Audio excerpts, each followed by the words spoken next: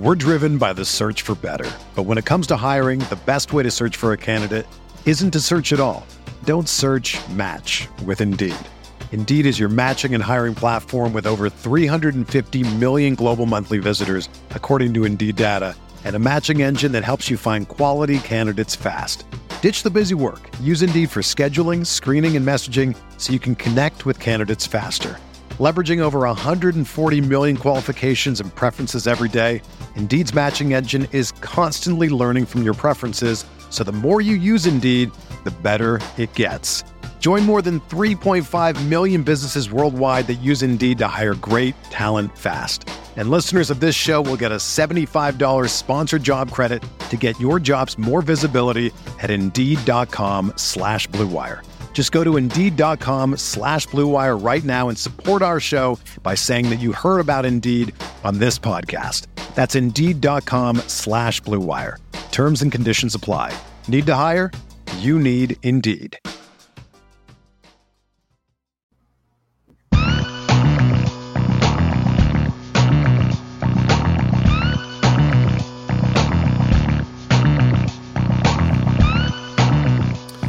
Welcome to the Fantasy Football Report.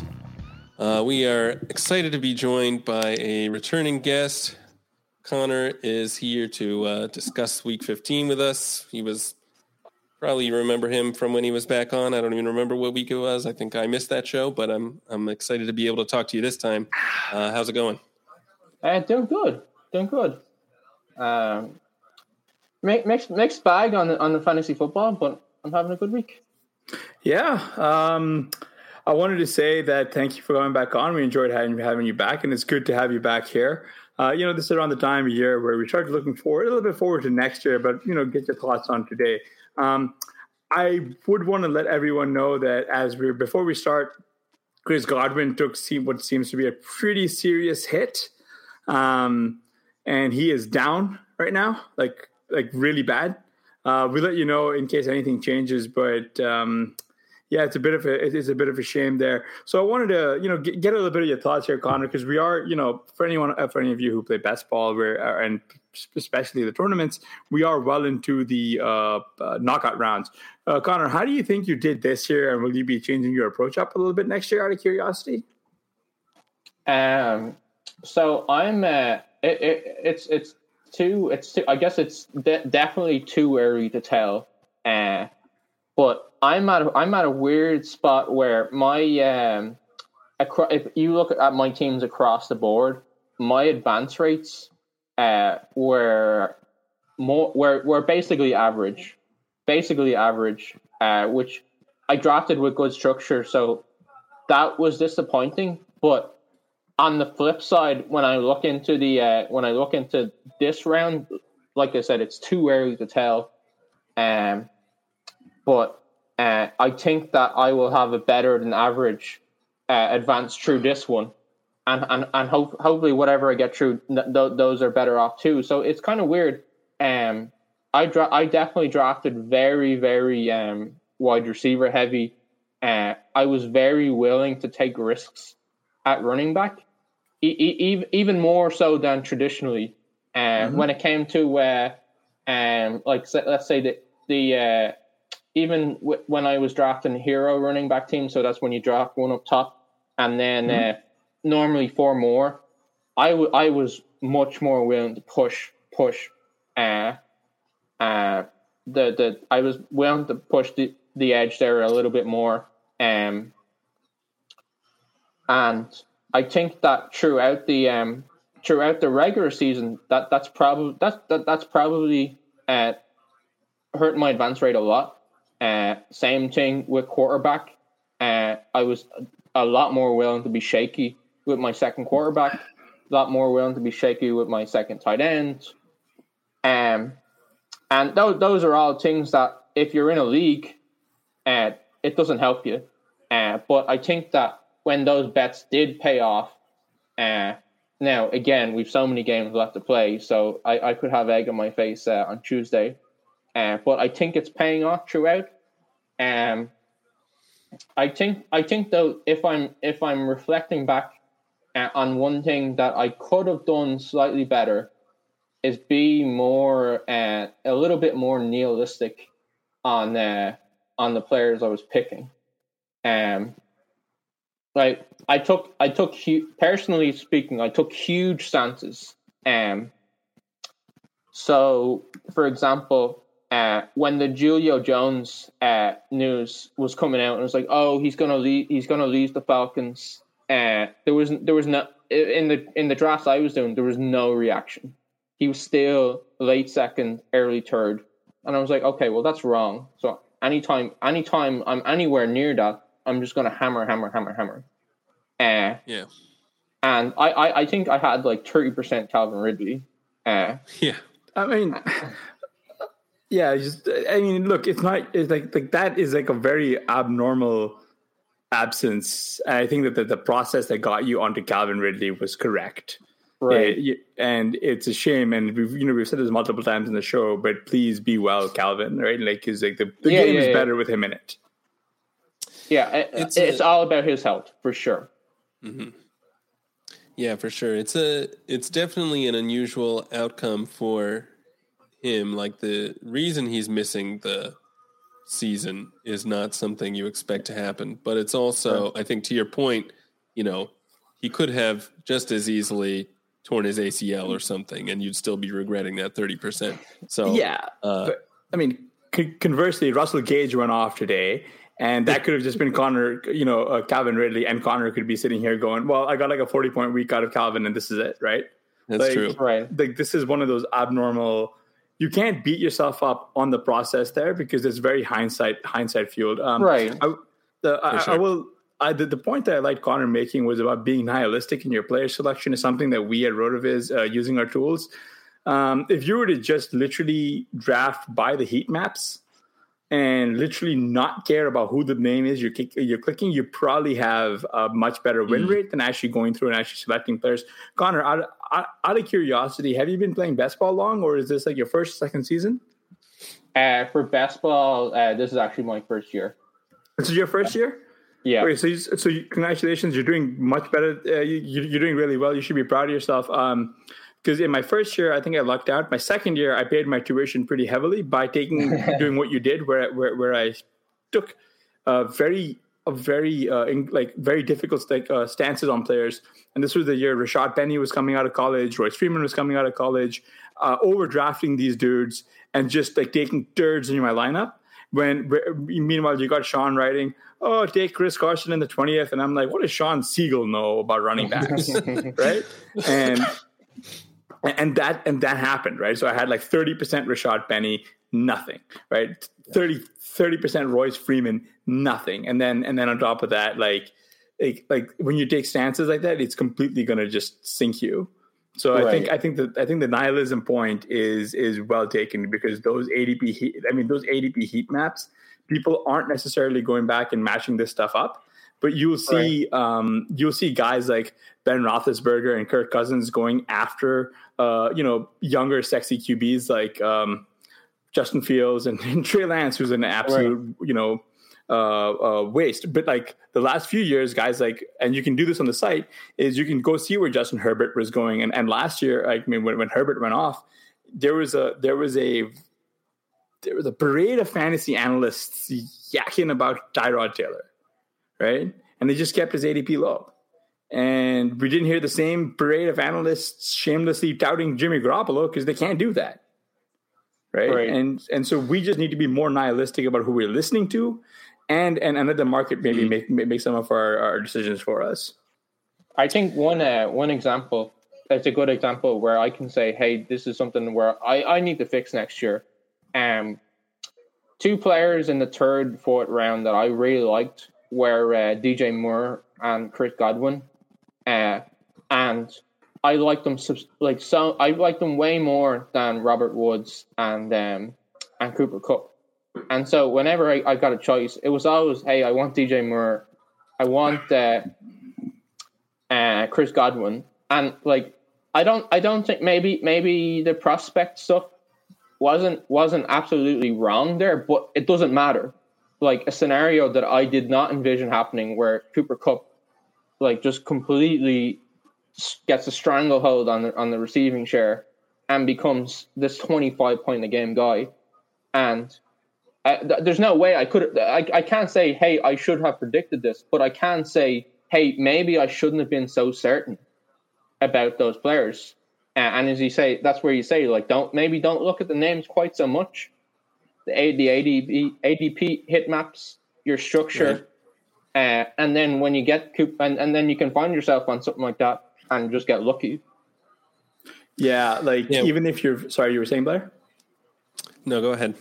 No, because I'm giving just a peek behind the curtain on like how I approached this year was I had rankings, I had tiers, but like in the rounds, I'm not so like the trick is you don't want to reach for certain guys.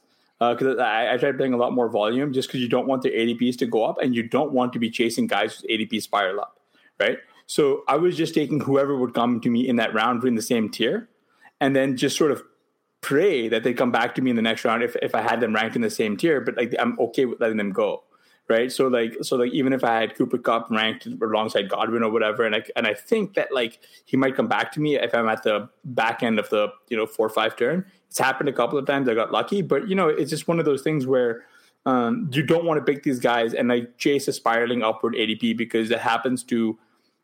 I mean, we see it every offseason where like fantasy Twitter talks about XYZ player being underrated, and then all of a sudden, like they're just chasing this one guy, and it doesn't work out that way. I mean, Jacoby Myers comes to mind, Jamarcus Callaway comes to mind, and these are just the late round guys, like guys like Jarvis Landry. The Visca Chenault, Jarvis Landry was a league loser. Robert Woods has been a league loser for a few years. So you want to avoid just buying into these like hype circle jerks, right? And conversely, someone like Tyler Boyd just saw his ADP completely crater. Like the fact that you're getting Tyler Boyd by the end, like closer to August, after a lot of these guys who busted is ridiculous. Like Tyler Boyd as a wide receiver 5 is, I mean, good God, man, like that's awesome. Right, and he just went nuts today as well. So even if the funny thing is, even if he didn't help you that too much, but he's still somebody who's very, very live to do something like that, and you're getting him at that great price where you could take him into the playoffs and he could help you like that. Right. Mm-hmm. Yeah, I think one thing, from digging into like the win rates and stuff, you realize how different the guidance has to be between best ball and redraft. So we talk about zero running back. We talk about structural drafting and not necessarily, value-based drafting. And I think what you kind of discover is that works really well in redraft where you have a waiver wire. You can pick up guys like Cordero Patterson. You can drop guys who get hurt. And in best ball, it's almost more, you have to be a little more value conscious there because you have to, like you said, diversify on these early guys. And, the best way to do that is to just take guys who you're not necessarily on, but who fall past ADP. So, I mean, I hate to say like, oh, just let the draft come to you and then you'll be fine. But I mean, in best ball, a little bit of that actually is kind of what you have to do, I think. Let me give you a somewhat embarrassing example.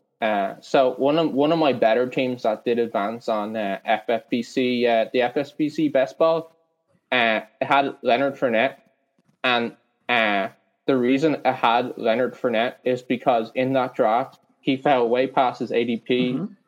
And I auto drafted him by accident. Yeah. And that was the best pick that entire draft. Yeah, right.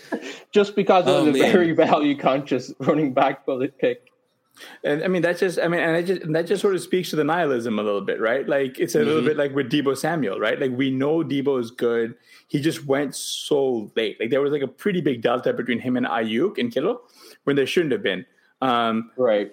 And this is going to be very hindsight biased, so I apologize to our listeners, but there's a very good reason behind dual elite tight end, and we saw it play out this week a little bit with Kelsey going off on Thursday night, and then Mark Andrews just completely going off today, right? So like Andrews, I don't have his exact stat line, but it doesn't matter who his quarterback is; he's just been producing, right? Today Huntley had threw 215 yards and 2 TDs, and Andrews was the guy who caught both of those TDs, and that's the kind of value you can get from the dual elite TE because you're freeing up a roster spot, and 2, you're getting one of those like massive 35 point plus weeks into your flex. Yeah. So Conor, were you on Andrews at all this year, or was it just one of those like taking Hawkinson over Conor? Because that was, over Andrews, because that was a very big decision point. I remember. For me, Andrews, one way or another, ended up being my biggest weight at tight end. Congratulations! So it worked out for sure. That's the weight, man. I thought that it was one of those situations where nobody had any doubts whatsoever as to how good Andrews is as a player. Nobody had any doubts as to what kind of target share he would have. But people had like just these insanely confident opinions as to how often the Ravens were going to pass. And I think in terms of like passing volume, you've probably got the best possible. I not touch wood. Like obviously devastating for all the players who did get hurt. And I don't want to say that I predicted that, but I think that people were too confident as to how the Ravens were going to be able to play throughout the year. They were too confident that way too confident. And it was like one of those, like they just had this huge outlier in terms of like low passing volume, just huge outlier. And so even just a little bit of reversion to the mean was going to make it a good pick at his ADP. I think one thing as well on him that and something that I kind of noticed, I was talking to some people about him, and they said that they just couldn't click him. It was one of those guys they couldn't click, and it was because they got burned so much by him last year. And that's one of I think that's one of those things. Like I like try to stay very tuned into behavioral things, like what are the systematic mistakes that we can make, and having been burned by someone before, like that's something. I'm sure there are players who burn people this year that are going to be screaming values next year. Yep. Yeah. It's just really weird that is like one of the handful of elite tight ends is suddenly the guy who you're not going to be able to click, right? We don't see people doing that with CMC or Saquon or any of these like running backs. Like we see it with these pass catchers for some odd reason. And like what really is interesting to me is like if with the Ravens even, and this is like, okay, so after the Dobbins injury, right? Like after we know Dobbins, like none of the pass catchers' ADPs really moved.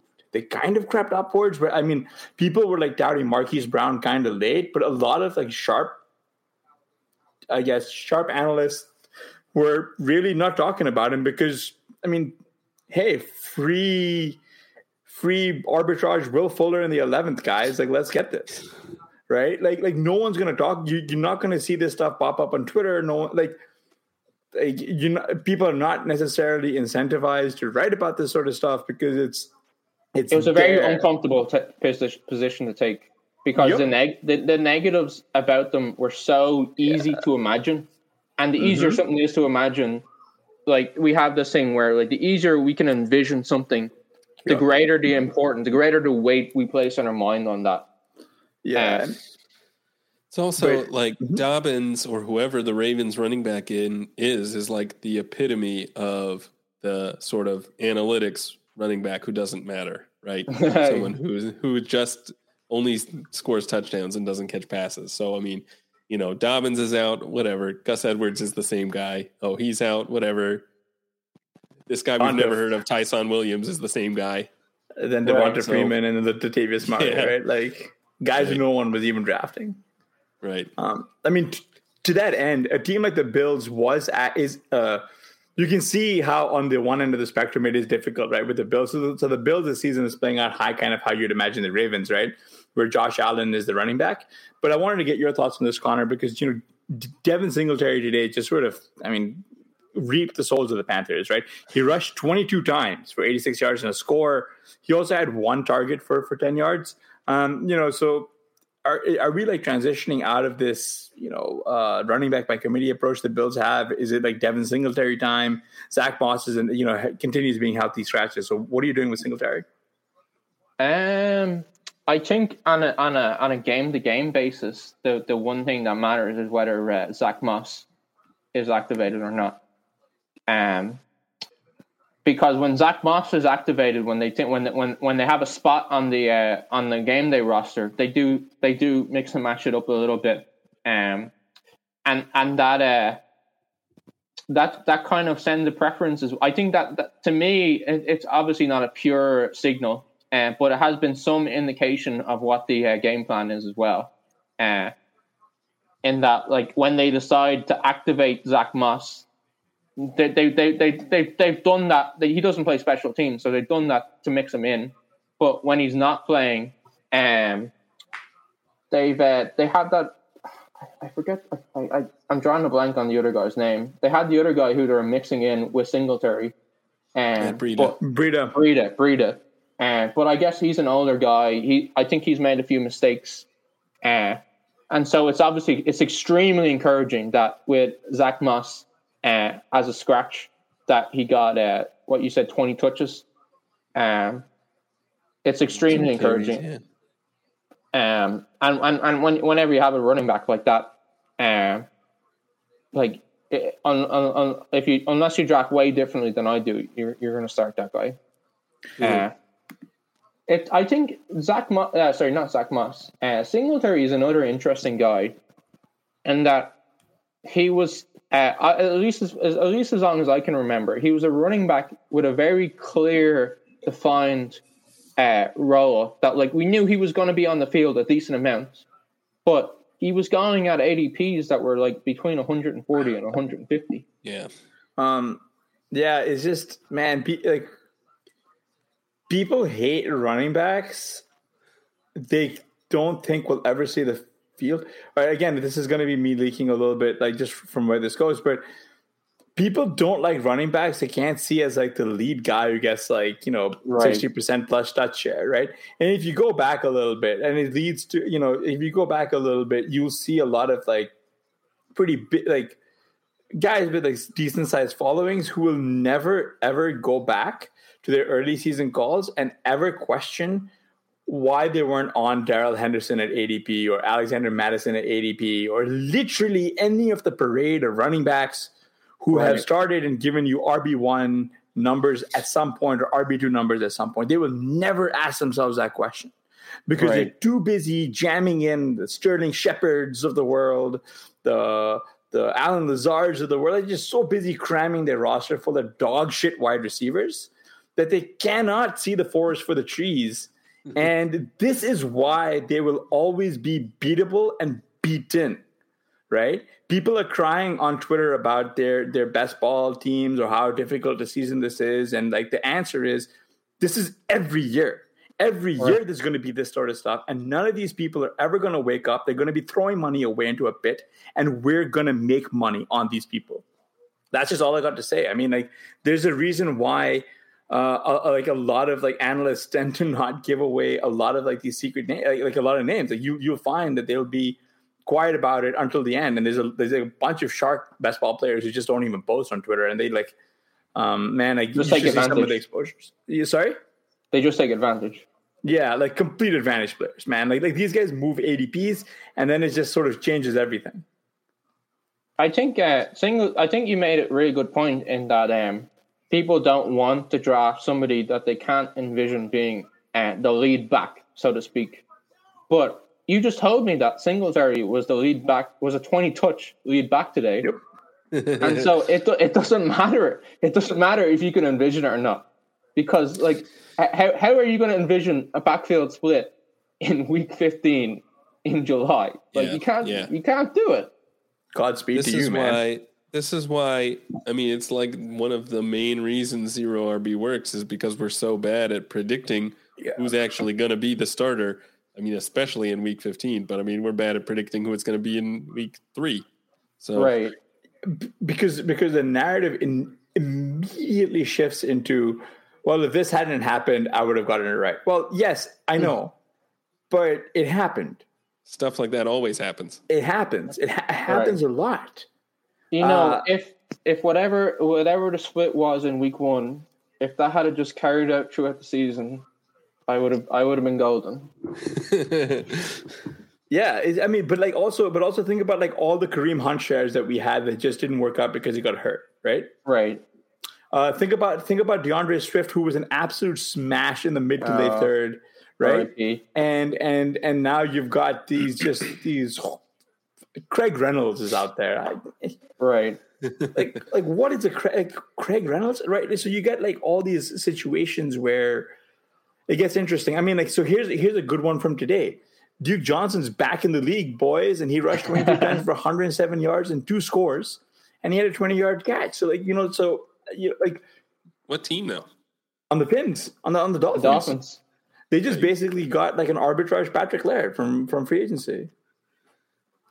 And the funny thing is, in DFS, Gaskin was one of the chalkiest running backs. He was chalk today, right? Yeah. He was Conor, what was ownership? It was about 20%. That depends on the different contests, but it was about 20%. On Myles Gaskin, I was like, and so I wanted to get your thoughts on this, right? And I want to get your take. So, one, did you catch that news about both Gaskin and Salman Ahmed? I didn't, so I missed that. But I wanted to get your thoughts there on Duke J, and has he like really carved himself out a role going forward? I mean, these things are it's like we just said how difficult it is. Yep.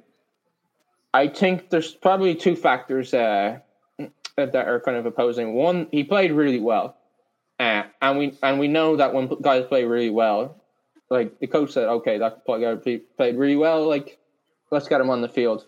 The other part of it is that the 2 other running backs were just coming off the COVID list, and so that can I think there were comments that their conditioning wasn't quite where it should be to play a full NFL game, and so that's why they use Duke more. So he's definitely going to play, I would think. But I in terms of like that, in that higher usage, and given the game was today, all these other games are in a week, I would be quite surprised if that kind of split carried forward. Yeah, I think, I mean, after as good as he looked with the 2 touchdowns and even the 20-yard catch, I think he'll definitely still be a factor, but I mean, it's hard for me to believe that he's going to have a better game than this.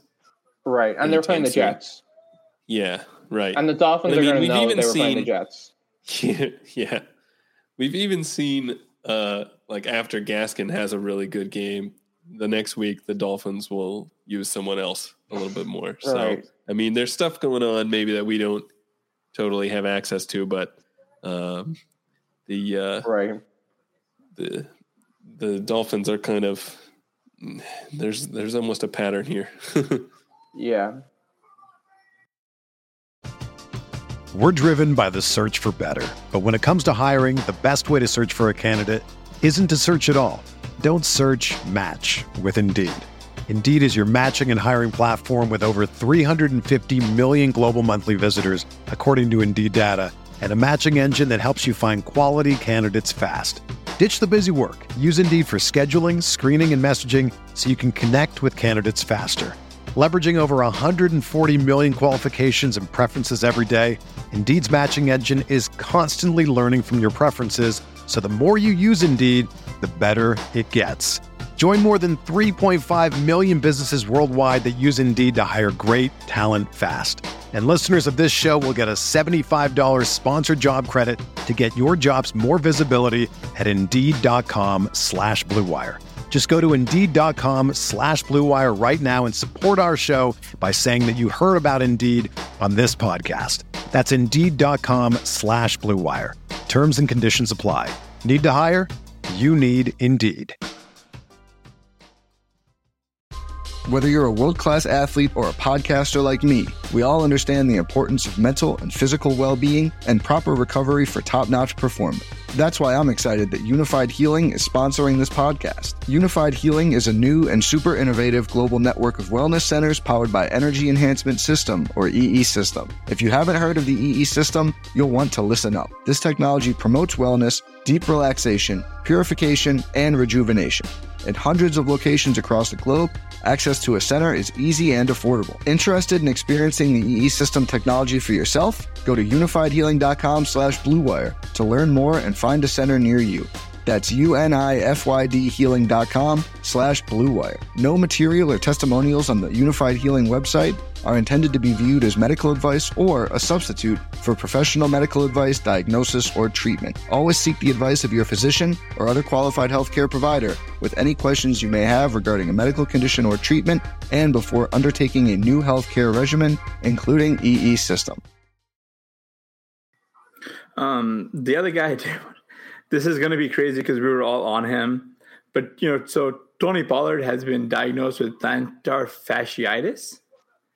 And he took a week off, and despite that, he came back today. He had 12 carries, 74 yards for 0 scores. He also had 3 catches, got all 3 of his targets for 13 yards. Conor, I wanted to get your thoughts here on Pollard. I mean, you're not really going to be clicking him into your starting lineup, right? Like, does the plantar fasciitis have you completely off him for the rest of the season? I mean, in terms of like season long stuff, anything. For season long stuff, I mean, the way I've drafted my teams, like if he's playing, he's probably one of the better options that I have. Fair. Not every team, but in terms of like RB2, he's still one of the stronger options. Like he's obviously still explosive. Like the foot injury is concerning, but he was still explosive. He's still getting a decent touch share. It doesn't seem like Zeke is really capable of just taking the full load anymore. So there is that. I think that adds a floor to Pollard now. And in something like I don't know, like DFS, it does. It probably just comes down to price and ownership there. Because like you do have that floor there. But the foot injury scares you of the ceiling, obviously, because if something were to happen to Zeke, you would be concerned, hey, can this guy really get 20 carries or whatever?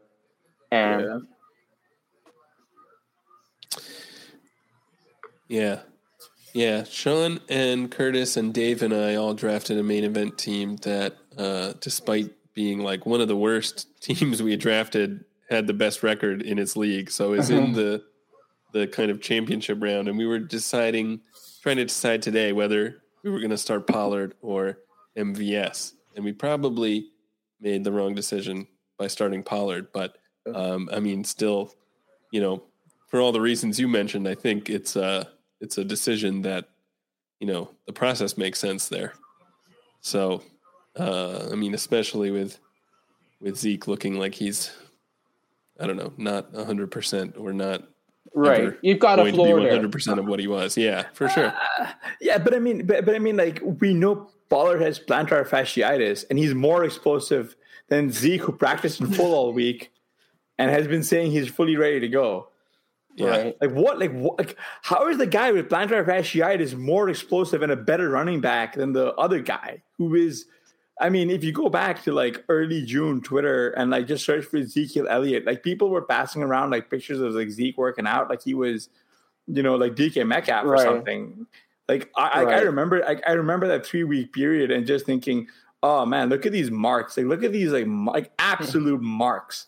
Like just like anyone who's posting that favorably about like Zeke back then, there's a very real possibility they're losing money today.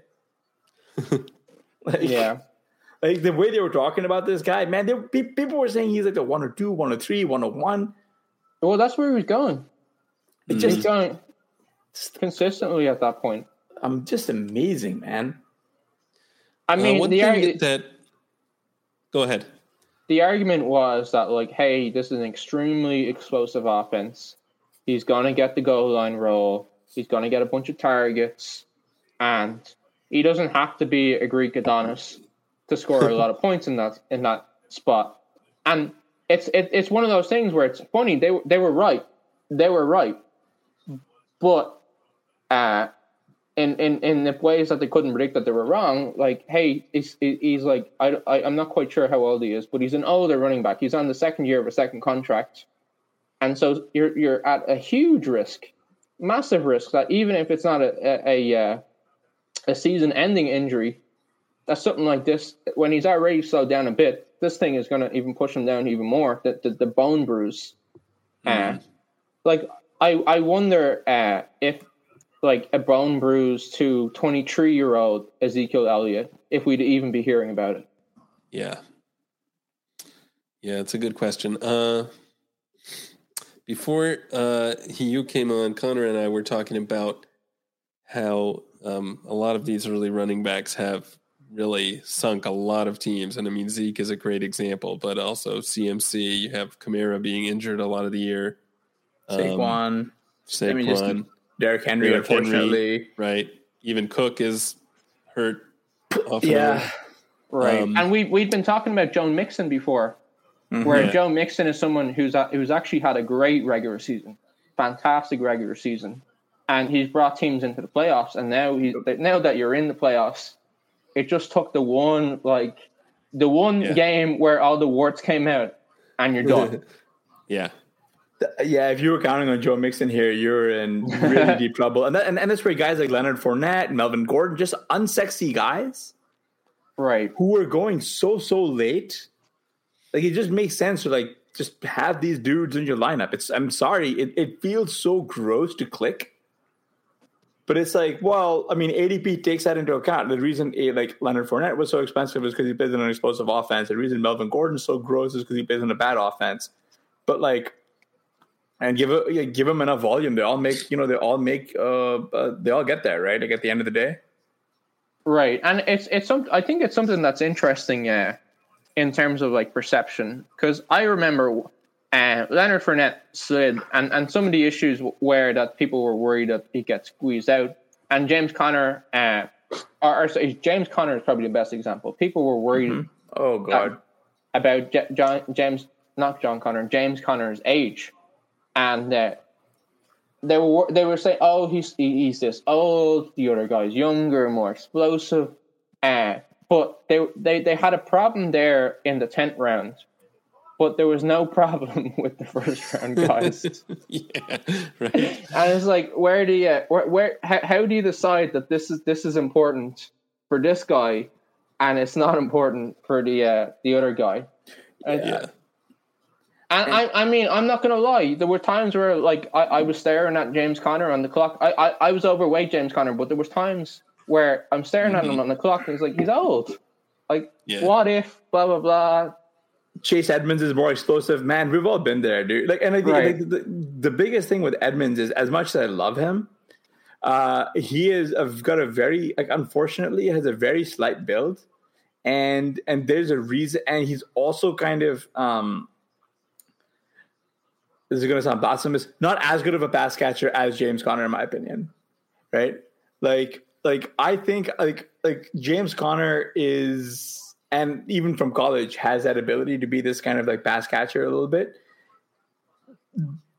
Chase Edmonds kind of never really was that guy, right? He doesn't get, like, he's got that. It's similar to Rojo, where you think they should get more targets, they don't, and it's and because we think he's explosive, that's where we're kind of really kind of losing out. I mean, like, Sean was on Conor. That's who got me on him, right? Like, he was on the list. Yeah, he was on the 0 RB list. I'm wondering if, like, do you guys think that 2022 ADP will look a lot different because of the season we've had with these early running back collapses, or not? So. We can't expect these many high ADP running backs to get hurt, like, every single year. I think the number of running backs drafted would look the same. I just think the names are going to be different. What do you think, Conor? So I think that one thing that will I guess push or not cushion will keep them pushed up is that if you look at some of the advance rates and the league winning rates and stuff like that, and the statistics like that people are posting, hey, two running back did really well this year, because if you got the two guys right, you're crushing it. And part of that is that, hey, there was a lot of them got injured, and the receivers that I was drafting up there, like the likes of Devontae Adams, Stephon Diggs, Tyreek Hill, and they're having good seasons, but they're not crushing it, and so I think that right now, or up until this week, people have been looking at these statistics, and my guess would have been that running backs next year will be running back heavier. But I think that each of these new weeks is like a new, like it become, because they're all elimination weeks. They're almost going to get equal weight in our collective consciousness. And I think that this week was like a turning of the tide almost, because if I look at my teams, one of the reasons I had a not great advance rate is because I did a lot of 0 RB, and particularly on underdog, that didn't work out good, but this week is looking a lot stronger for 0 RB, I think, than the quote unquote regular season. So maybe if we get a couple more weeks like that, the opinions will change. Yeah, I mean, like Jeff Wilson was like one of an RB1 this week, right? I mean, we're still and to caveat that a little bit, we're still waiting on the results of 4 games this weekend: Vegas, Cleveland, Vikings, Bears, Washington, Philadelphia, and Seattle Rams, right? But I mean, just if you go back to like even thinking about some of these teams, I think the only team, so Cleveland had a first-round running back drafted in Nick Chubb. Mm-hmm. If you were taking Josh Jacobs, his ADP was going the wrong way, and people were scooping up, calling him a value. Well, there's a reason why he's not going as early as he used to. Dalvin is another guy who's probably a league winner. David Montgomery is a guy who I was dead sure I was wrong on, and I was ready to be fully put in a coffin by him until he got hurt, which is unfortunate. Washington, Antonio Gibson never really threatened to be the guy who we all thought he was going to be. Miles Sanders has just, time and time again has shown that he's not worth his like 2-3 turn ADP. Seattle, Kamara's playing tonight too. Yeah. Kamara's playing tonight as well. Seattle, I saw people were like talking about being 50% on Chris Carson. Like, man, there's like, that's like a cry for help at that point. Like if you're 50% Chris Carson in the 4th round, man, like I don't know what you're doing with your life. And Miles Sanders, again, like I was mentioning, for the Rams, it's unfortunate what happened to Akers. But people didn't adjust quick enough to Henderson, but they also chasing Henderson into the 4th round was a bad idea. So I don't know. Like there's a lot of guys here. Like it depends on when you drafted. I've got a lot of teams where Henderson is my RB3 or RB4. Like I got like Kamara, and then I got like Hubbard and like Henderson, like type of guys. I wonder if Henderson's even been good enough if you got him in the 11th round to really make that much of a difference for your team. In these weeks, I don't know, but in the early goings, he was, man. He was like that.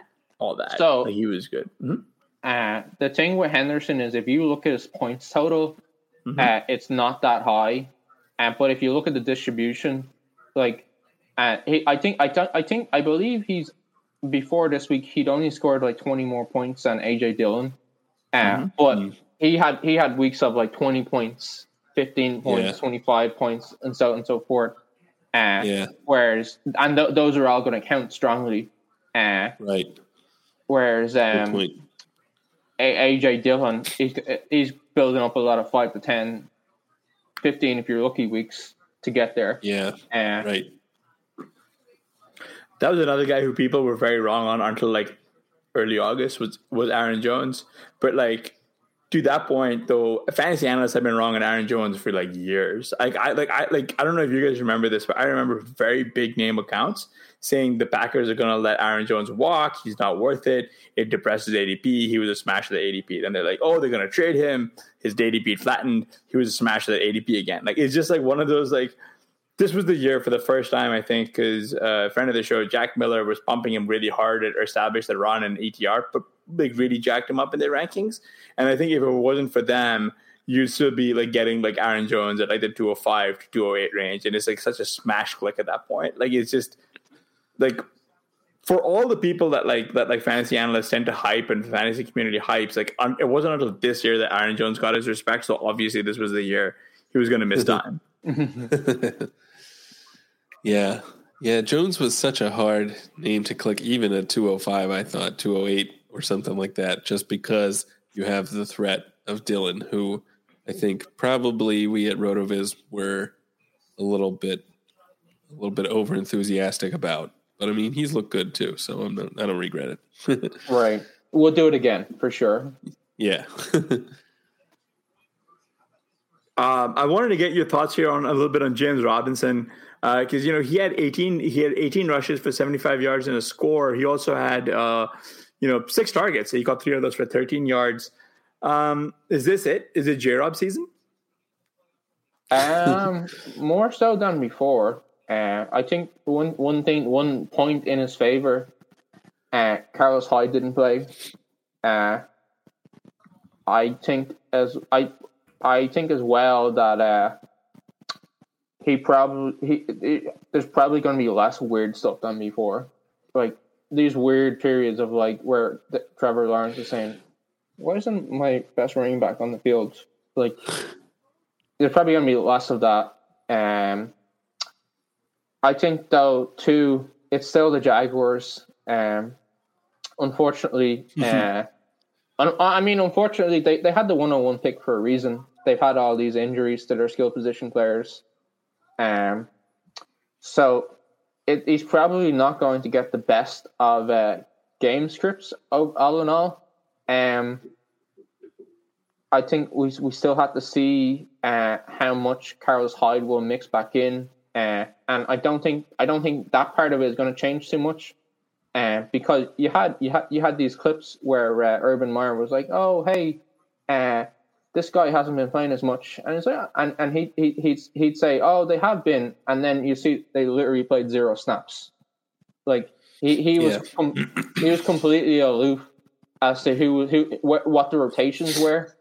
So there was obviously the existing staff obviously had a big influence on the rotations, and so you're probably going to see still some rotation, but definitely better than before. I think it's important as well that he's a good player, like a second-year talented player. That matters a lot, and that's always the thing. That's always the thing that we're focusing on, right? Are they good? And James Robinson is good. He's probably got a much safer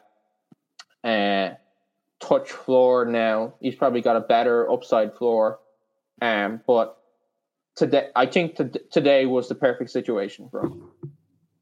And they're playing the Texans, and Carlos Hyde was out. Yeah. You can tell maybe that my teams are all out of it because I'm already thinking about next year. But what would you guys think is like the earliest you would feel comfortable drafting ETN next year?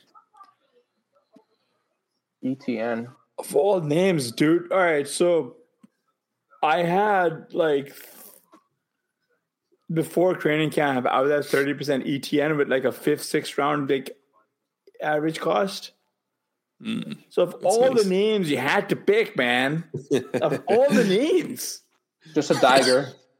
just like, why don't you come over here and stab me?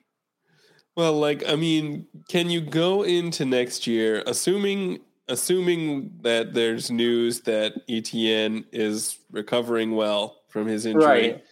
Can you go in, even knowing that James Robinson is good, and still take him, even in the top 7, 8 rounds?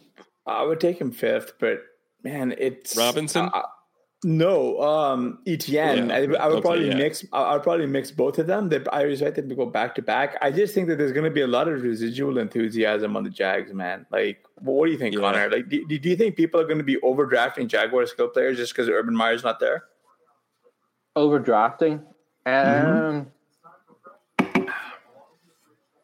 maybe, but I don't think so.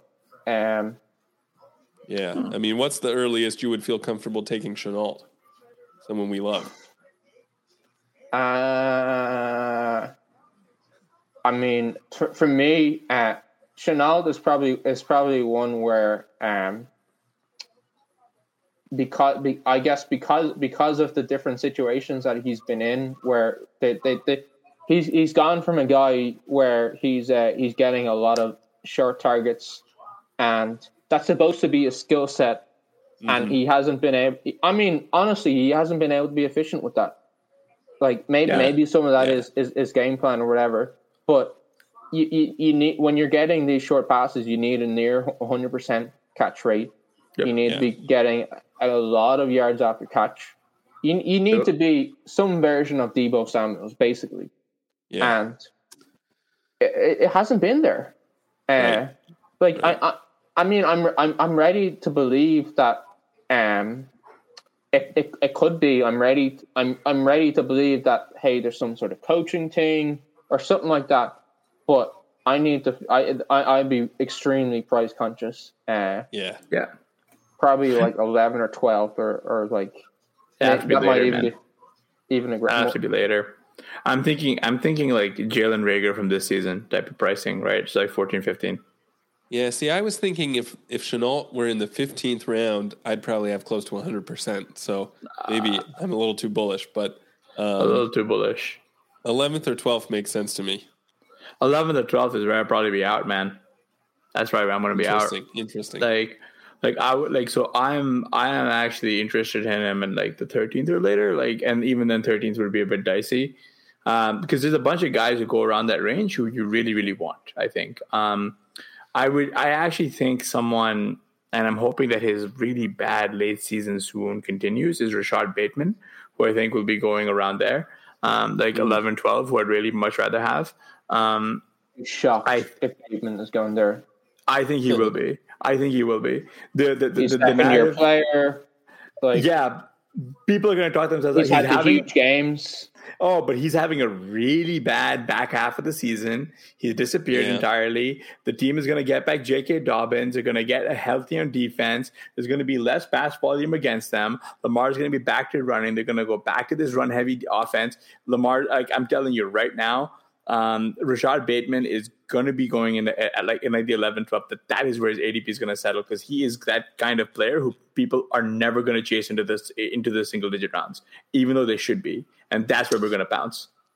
Yeah, I mean, today he had 2 targets, only 5 yards, right? So, I mean, like you said, these playoff weeks are going to stick in your brain. So, I mean, unless he has a big week next week or the week after, I think we need him to do nothing, unfortunately. How much of him doing nothing would you take as like a signal to stay away versus a signal that his ADP is too low? Absolutely none, because people weren't on him last week against the Browns where he did nothing, and we just saw Sammy Watkins just dropping balls left, right, and center, and Devin Duvernay dropping balls left, right, and center, and then in the fourth quarter they were like, all right, going to give the ball to Bateman, and he went 703 and no scores, and no one's going to remember that. No one's going to remember that stuff and even today, like Huntley badly overthrew him on like 2 or 3 different deep balls, and it could have been a very different scoreline today. Like, we need this to continue. Yeah, this is a good point by historical anomalies. So, I mean, we've talked about the Jaguars a lot, but it's always fun to discuss Lawrence and what really is going on here. But, I mean, how confident are you even that he does progress and that he's not the quarterback we've actually seen this year? That's a really difficult call. I think that you have to assume some progression, right? But you don't want to be. You still want it to be a situation where if the upside case happens, that is still a nice payoff. Like you don't want to be chasing this into like a, hey, we believe it. He's just developed so much. He's still the 101. You don't want any of that priced in, because we've got a year of him. Like, so you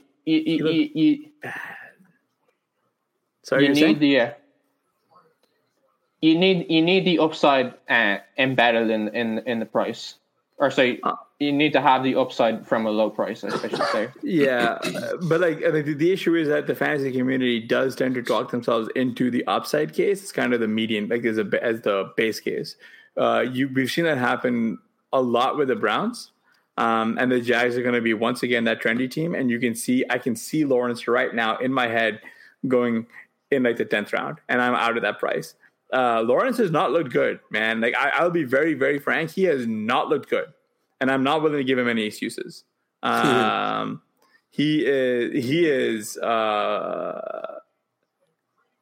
He's bad, man. Like it's, and you can give him a wash or whatever for this year, but if he's going in like the 10th or 11th, like I'm way out in that price. Like I would much rather have like someone like just whoever else would be going around in that range. I have no interest in Trevor Lawrence there. Yeah, it's obviously not impossible for guys to have poor rookie seasons and still be fine NFL quarterbacks. Like, I mean, Peyton Manning's the most famous example, but Matt Ryan also was pretty bad as a rookie. I'm trying to think. There are some other guys, but I mean, obviously there are also a lot of guys who were bad as rookies and then are just bad. He's just bad, man. He's just Christian bad. Ponder was bad as a rookie too. Ben Gabbert was bad. Like a lot of people are saying Zach Wilson is bad, right? Zach Wilson beat the same Texans team that completely demolished the Jags. Yeah, and they lost at home. Like the Jets won at Houston, I think, right? And don't take this as like, oh, I think Zach Wilson. Like Pat Kerrane has made this point on NBC Sports Edge where and on a ship chasing that Trevor Lawrence is mildly better than Wilson a handful of things. He's like in line with like Josh Rosen, who instantly lost his job the next year, right? Like, and some of this is on Lawrence, right? Yeah. I mean, at the same time, if Urban Meyer is as bad as it sounds like he is, then a small part of me wants to just kind of throw this season out for the Jaguars. How much should I listen to that part? No, right? You shouldn't because he's got one game of over 2 games of over 300 yards passing. Actually, he threw for 332 yards, and his debut was awesome. 332 yards, 3 scores, also threw 3 ins. That's fine, right? And it's only been downhill since, man. Like he has looked like a shell of himself, and like they're just losing to you were expected a little bit more competitive of a game. We didn't get that, right? And I think the Jags are going to be a team that drafts an early receiver next year, but I'd be very hesitant to like start giving these guys some kind of like a bump to a best case scenario, because you don't want to do that, because that just really, like as Conor was saying, caps your upside. Like if you like. It's like think about chasing Baker Mayfield's sophomore season, and people were out there like doubting the Browns over the team total like season long, and like the Browns got completely destroyed. Yeah, Baker was good as a rookie though. Yeah, he had one of the best rookie seasons ever, man. I think that one argument you could make in Lawrence's favor is that the remaining skill position players are not good. Yeah. Like, and Shark has gotten injured. Like they had Agnew, who was doing well. He's hurt now. Like it's even that is telling you something, that Agnew is one of their best skill position players, right? Right. He's a kickoff returner, and I mean they were able to get good production out of a kick returner. But you do have to take the evidence. Like it's not like the season didn't happen. You still have to like, hey, he did these things, and I think maybe when the season's over, you can kind of come to some there's some kind of like way that you can make excuses for him or whatever. But yeah, I think it is going to be a thing where price dictates it. Sure, for sure. I have a name for you. Kyle Pitts, right? He got 4 of his 7 targets for 77 yards today. Where are you taking him next year? And who will you be taking ahead of him? Kyle Pitts. Kyle Pitts. Is it 1.5 premium? Is it no. Just think PPR redraft best ball.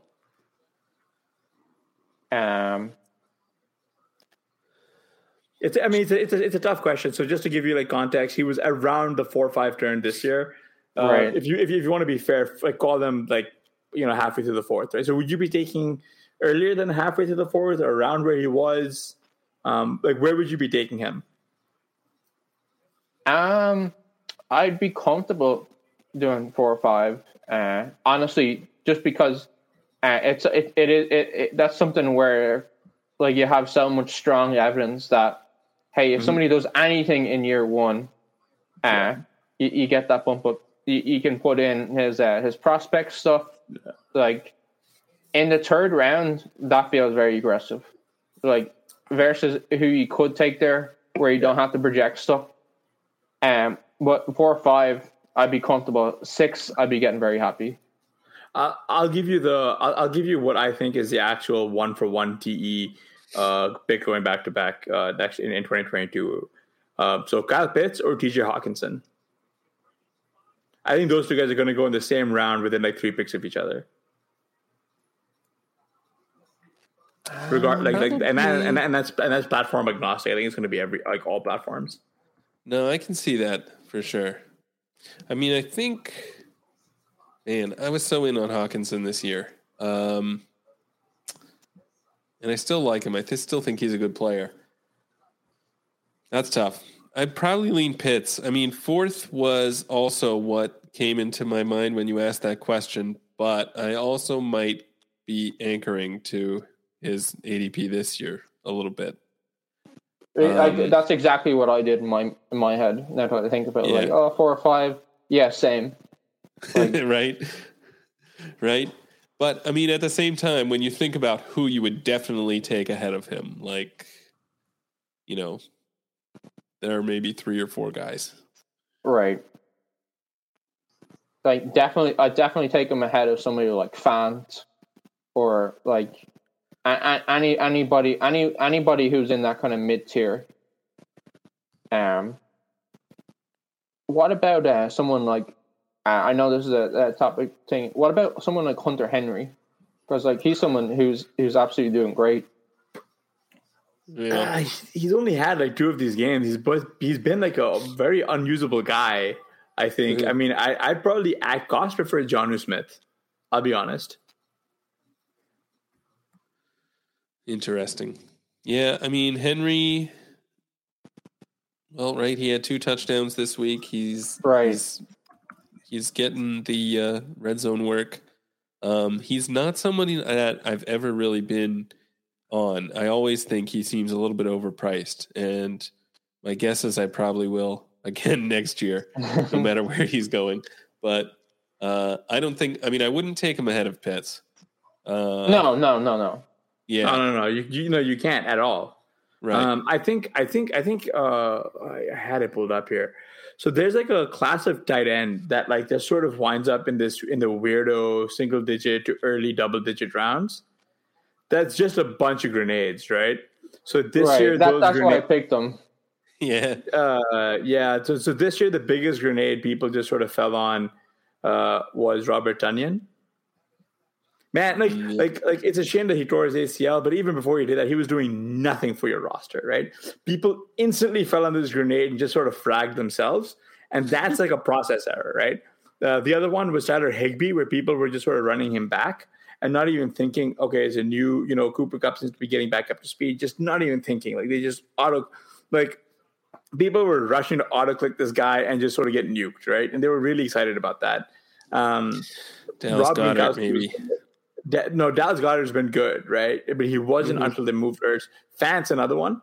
But, I mean, in hindsight, Fant did everything. You kind of, was kind of like Kyle Pitts, but he did well enough to where you would be comfortable with him where he went. It's just a shame that offense is kind of broken with a quarterback. Logan Thomas is another guy who just unfortunately couldn't stay healthy, but I don't know if I would be clicking him where he was in the 7th. Without looking, where would you guess Pitts is ranked in overall tight ends this year? Tight end 3. Tight end 4. He's behind Kelsey, Andrews, and Kittle. I mean, Kittle basically. I forgot Kittle had the big weeks. All in the last few weeks. Yeah. But, I mean, Kittle's win rates are going to look terrible, dude. Yeah, right. It's easy to forget that you don't. I mean, it's just easy to forget that you don't need, after the top 3 tight ends, like Pitts has 137 points on the season. He's tight end 4. You don't need really a good season to be a low end tight end 1. So. Yeah, and this is where the differences between best ball and redraft are interesting. So with best ball, you just need the points. You can't counterpunch these zeros. There's a guy who is going to be finishing 4th or whatever in one of my best ball playoff leagues because he's going to be taking 0 at the quarterback position despite drafting 3 of them. His quarterbacks are Lamar Jackson, Sam Darnold, and there's another guy who went on IR, Jameis Winston. That's a bad beat. And that's just how it goes, right? I mean, the rest of his team is pretty good, unfortunately, right? He had Mark Andrews and he had Marquise Brown, and then he's going to take a 0 at the quarterback position. You're instantly down 18 to 20 points. How are you going to get out? You're just not going to get out. And I would encourage people to take a look at where these points are coming from because, and I shared this in the Rotoviz Slack with you guys, Conor and Blair, is I had a team that advanced to the playoff rounds, and my top 2 running backs were Michael Carter on IR and Christian McCaffrey on IR. And Ronald Jones is another one. He's not cracking my starting lineup in the running back. He's not even getting any points. I'm getting 0s from Christian McCaffrey. Yeah. Right? It's just and then that team is, and if anyone's shocked at this, it's being eliminated as we speak, right? It's not. It's you'd expect that with 0s coming. I think I was sorting my tight end rankings wrong, actually. Pitts is not the tight end 4 or tight end 3. He's like the tight end 1, 2, 3, 4, 5, 6, 7, 8, 9.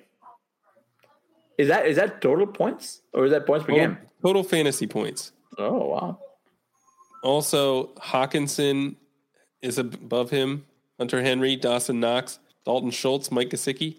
Can this be right? Sure. I mean, Knox has 8 touchdowns on the season. Yeah, Knox. Hunter Henry has 9. Sense. So, I mean, these guys are getting it done on touchdowns. Gesicki hasn't been terrible. He doesn't have as many touchdowns, but he's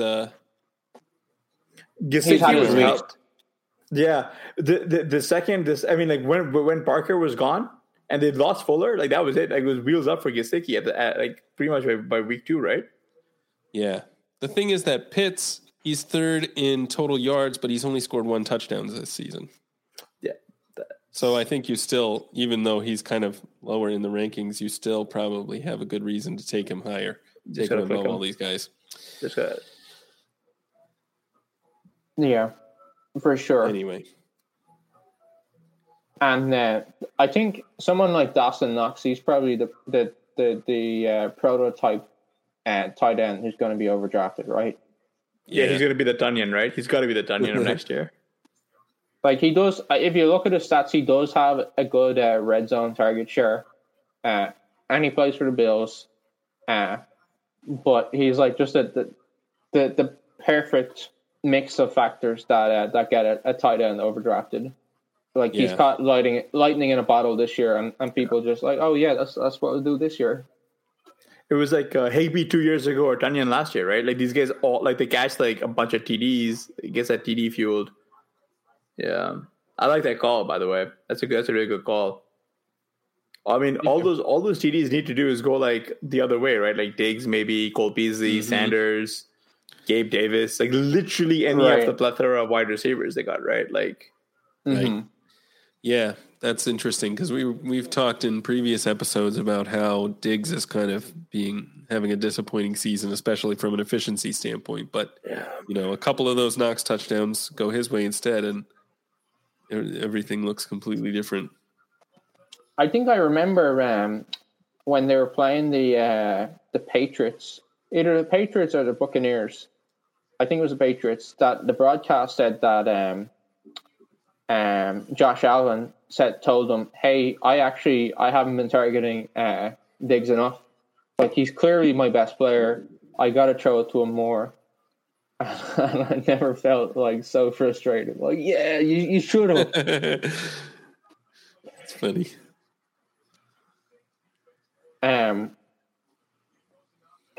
What do you guys think of the likes of Diggs, Tyreek, Devante? Do you guys think that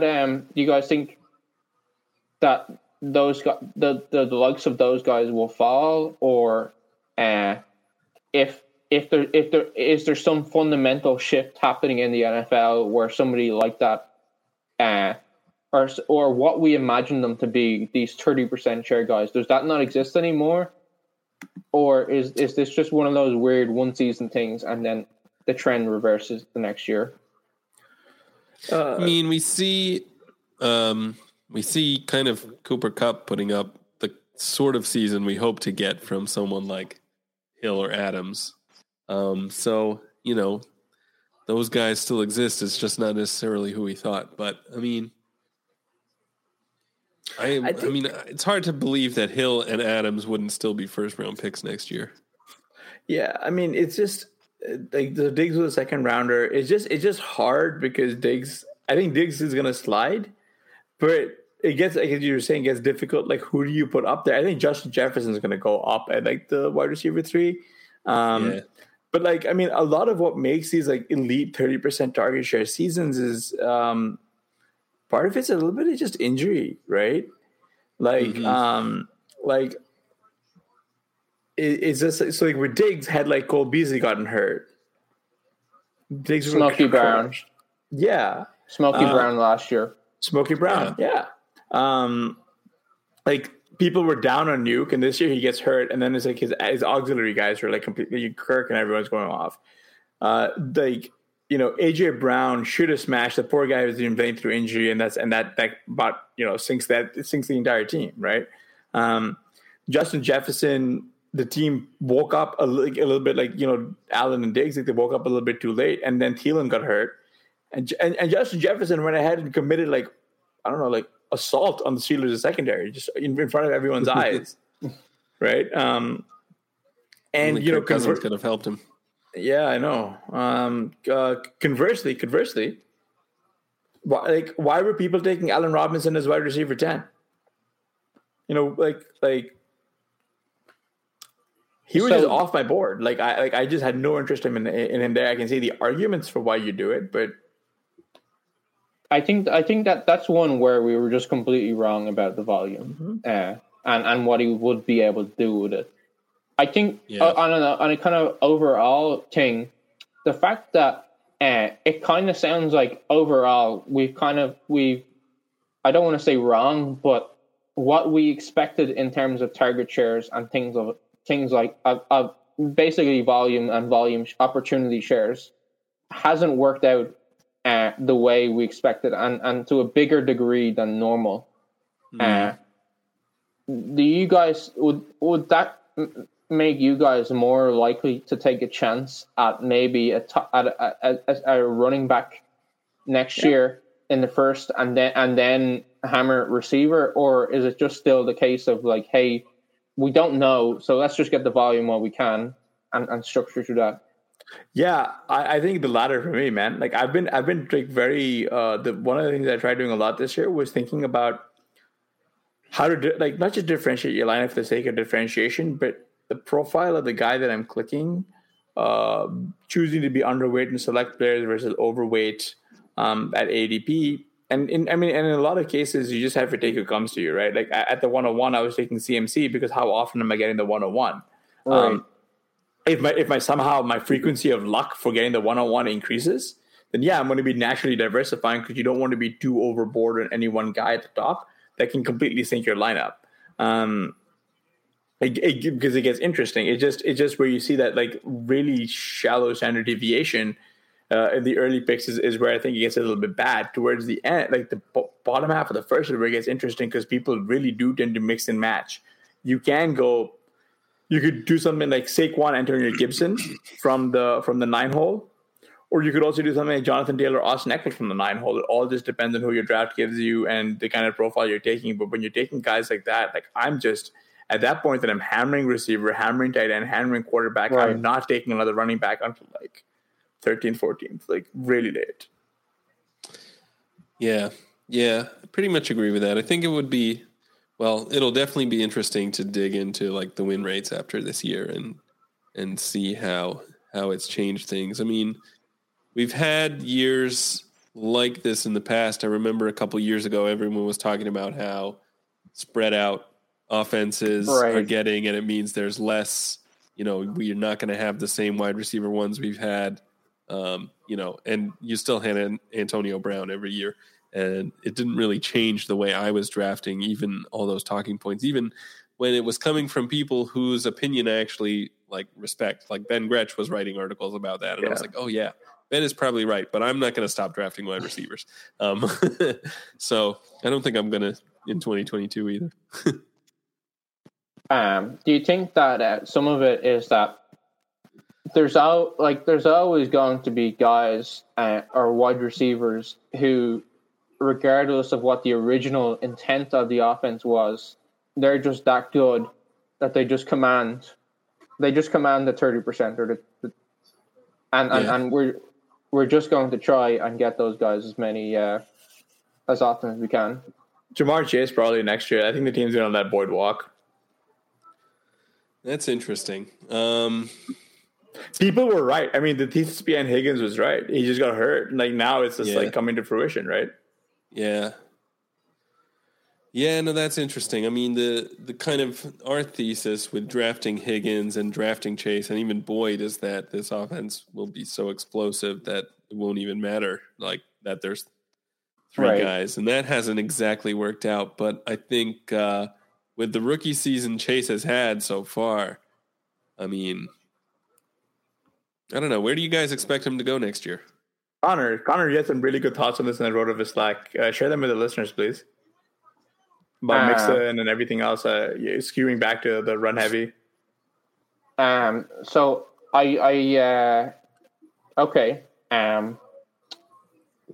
so though I guess with the Bengals in particular, I'm extremely frustrated, because we had thought that they were just going to pass. We thought they were going to throw a lot, but they've come out with these comments now that, hey, we want to establish the run.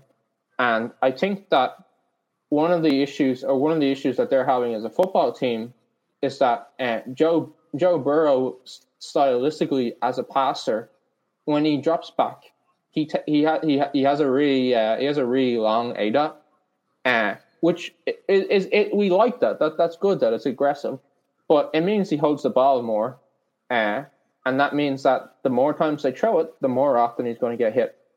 And with who he is as a passer, that's the reality that they have to deal with. I don't think I wouldn't have predicted that or thought of that before the season started. But it's frustrating that even when they're playing against someone like the 49ers last week, and you're like, oh, like their top two cornerbacks are injured. They've got a really good run front, like throw the ball, and they were just so committed to running the ball. They're so slow.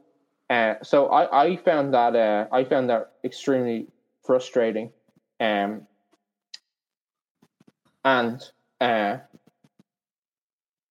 I think that you couldn't really have predicted it, because even in games with Mixon last year, they were throwing the ball a ton. That's what they were doing, regardless of situation. I think specifically with Chase, that's something where I personally think that you want to go with the talent. More so than the description of what's happened this year, and what the problems have been, because that's the thing that we that's what we're talking about. That's the thing that we can actually. That's the thing that we know will be true next year. We know that next year Jamar Chase will be very talented. We'll know he'll have another year in the NFL. His training camp will probably be a bit smoother because he'll have played football recently. I think that the stuff about whether they're going to what their throw rate is going to be, that'll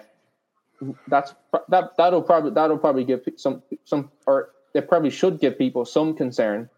But it's not something that we could predict to carry over.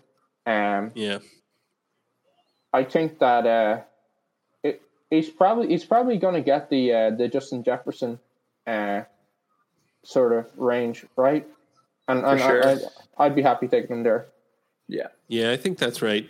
I mean, Hassan, you mentioned you thought Boyd might be gone. Today we saw Chase have basically his worst game as a pro, only 3 yards on 4 targets. And Chase went off. Not Chase, Boyd went off. They didn't have to throw.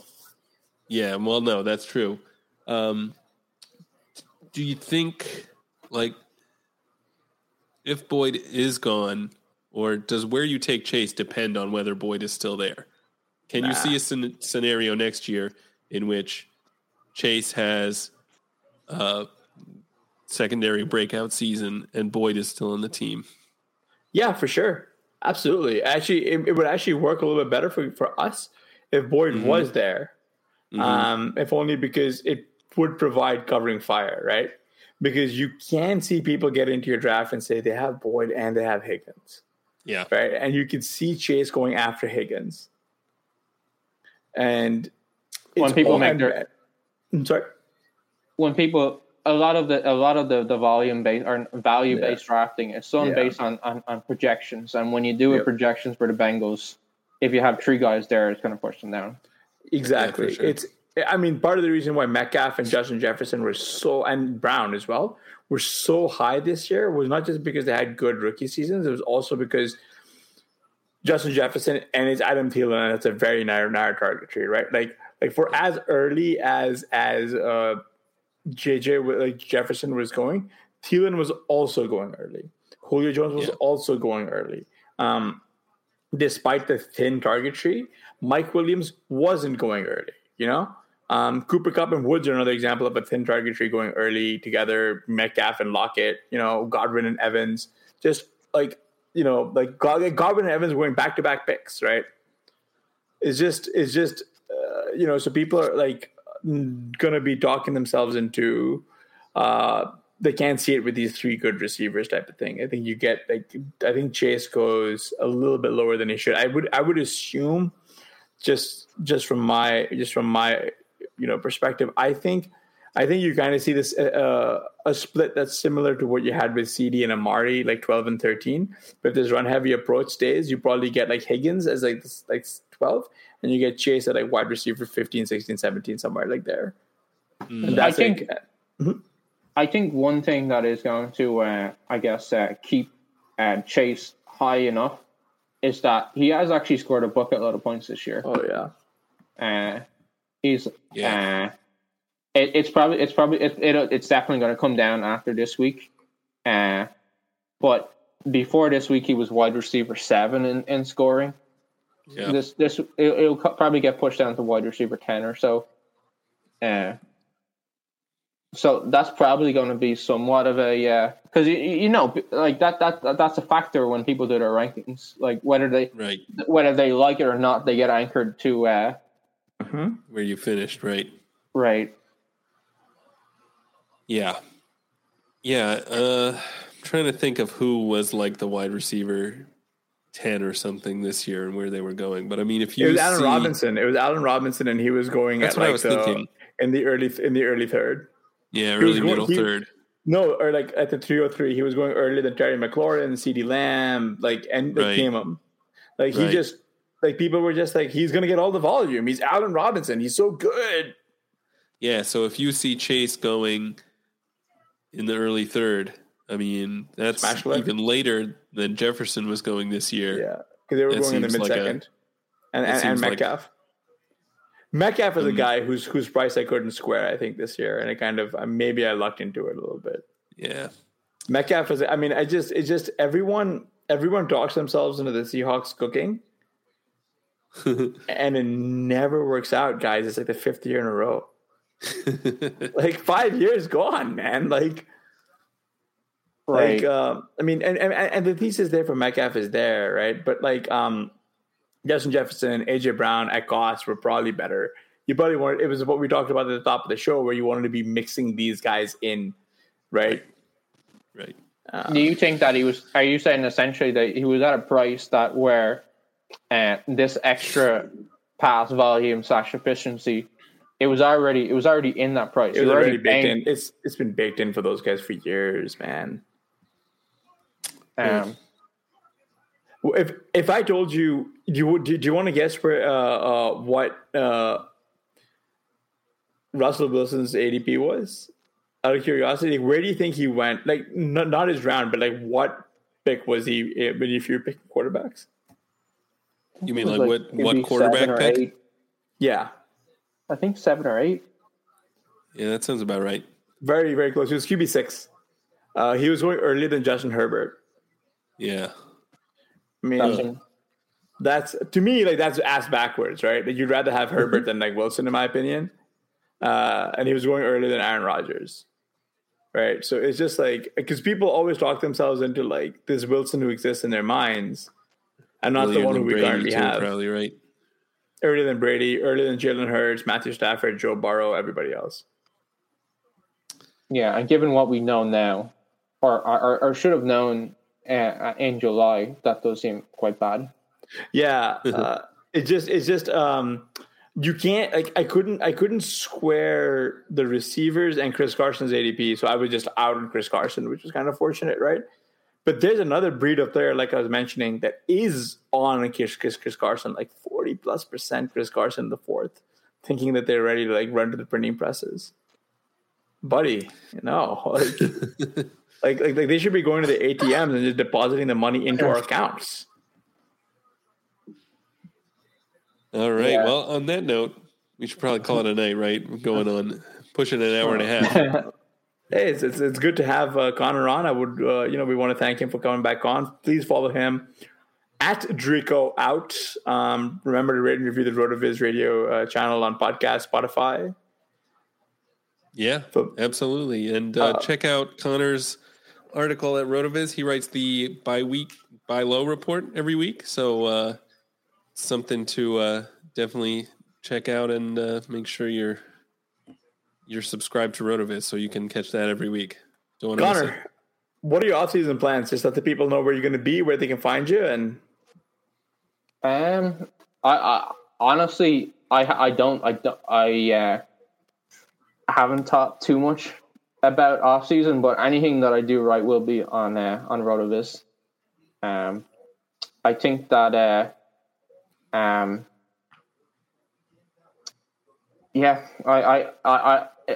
probably have more thoughts once I look at all the data and stuff like that. But yeah, really looking forward to the off season. Really looking forward to looking back at the season. I guess I don't want to jump ahead too much. We still have a lot of football left, so I'm enjoying that too. But thanks for having me on, guys. Really appreciate it. Thank you for joining us. Absolutely. All right, everyone. Thanks for tuning in. Catch you next week.